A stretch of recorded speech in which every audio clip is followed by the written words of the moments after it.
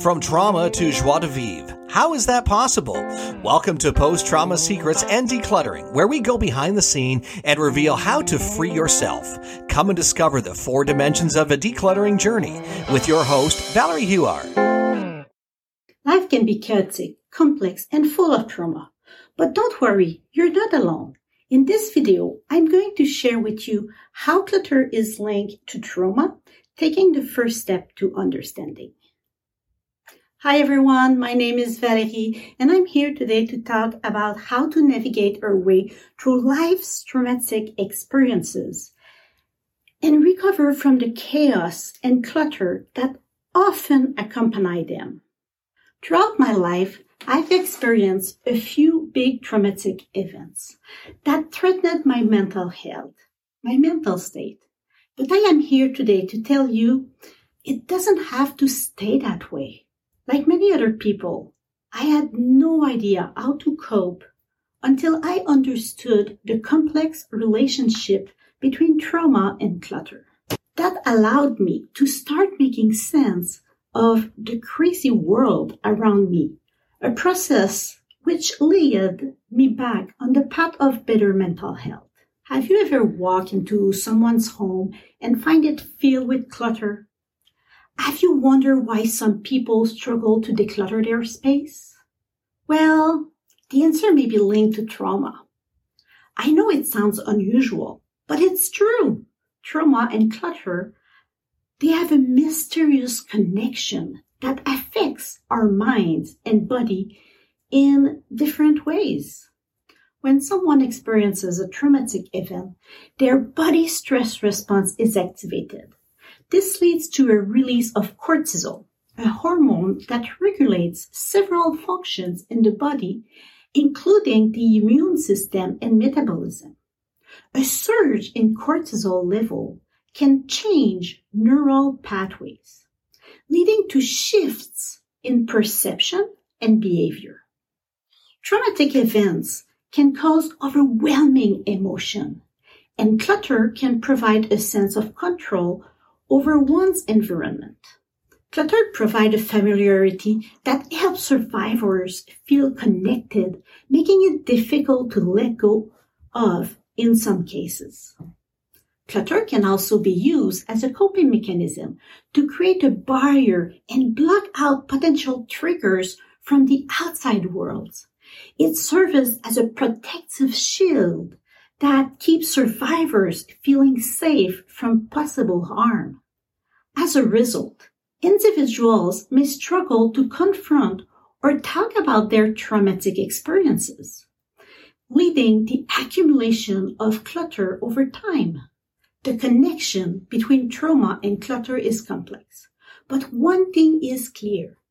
Both can alter the body and rewire neural pathways, resulting in changes in mindset, habits, routines, and behaviors.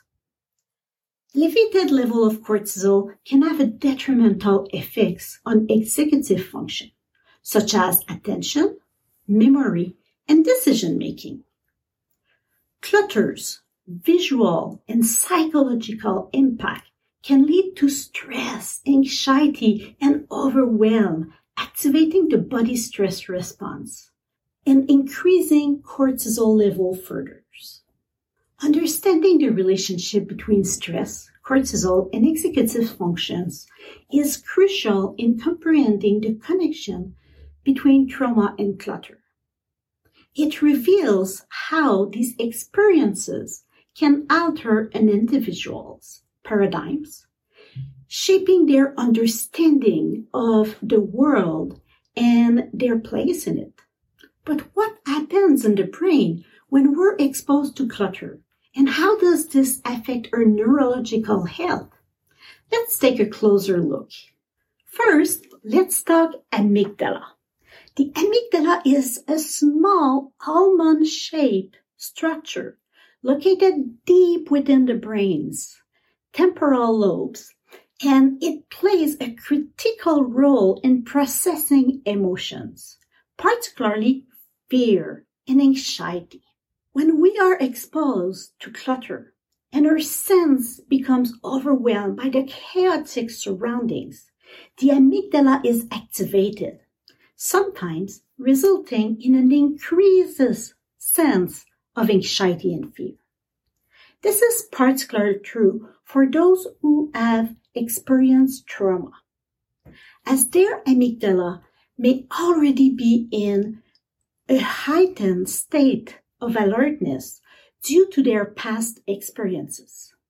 But the amygdala is not the only brain structure impacted by clutter. In fact, research has shown that exposure to clutter can also affect the prefrontal cortex, a brain region responsible for executive functions such as decision-making, planning, and impulse control. In individuals who have experienced trauma, this area of the brain may already be compromised, resulting in difficulty with organization, motivation, and task completion. So how can we break this cycle of clutter and neurological distress?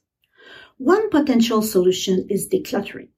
By creating more organized, calming environment, we can reduce sensory overload, which turn can lead to a decrease in amygdala activation and a reduction in stress levels. But decluttering is not always easy, particularly for those who have experienced trauma.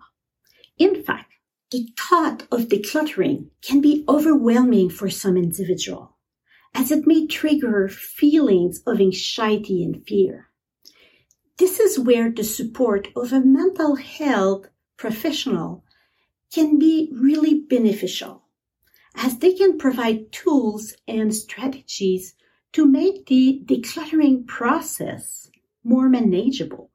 It's important to note that the impact of clutter on neurological health is not limited to those who have experienced trauma. Even for individuals without a history of trauma, clutter can still contribute to feelings of stress and anxiety, which can have negative effects on overall neurological health and well-being. The good news is that healing is achievable.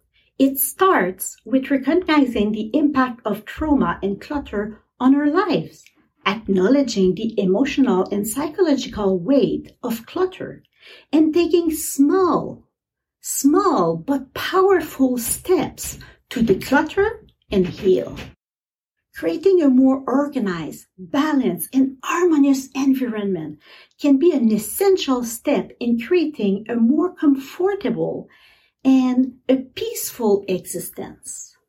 So what can we do to reduce clutter and promote neurological health? Here's a few tips. Start small. Break down the decluttering process into smaller, more manageable tasks. This can help reduce feelings of overwhelm and make the process feel more achievable. Create designated spaces. Designated specific space for items such as a drawer for office supplies or a basket for mail. This can help reduce the appearance of clutter and make it easier to find what you need and get rid of items you no longer need. This can be a difficult step for some, but getting rid of items that no longer serve a purpose can help create a space, more space, and reduce clutter. By implementing these strategies and seeking support when necessary, we can take steps to reduce clutter and promote neurological health and well-being.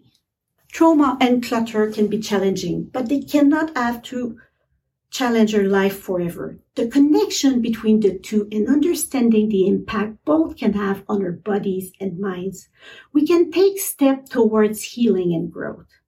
It starts with acknowledging the impact of trauma and clutter and taking the first step towards organizing our space and mindset for a brighter future. Thank you so much for taking time to listen to this episode. If you want to help break the trauma stigma, share this episode and give hope to your friends and let them know it is possible to get free from trauma. Valerie and JM want to help you further by offering you Declutter Your Life 101. Be sure to go to dowellht.com/free yourself. That's dowellht.com/free yourself to get your free quick summary and start your decluttering journey. Thanks again for tuning in, and be sure to join us next time to discover another secret on post-trauma secrets and decluttering.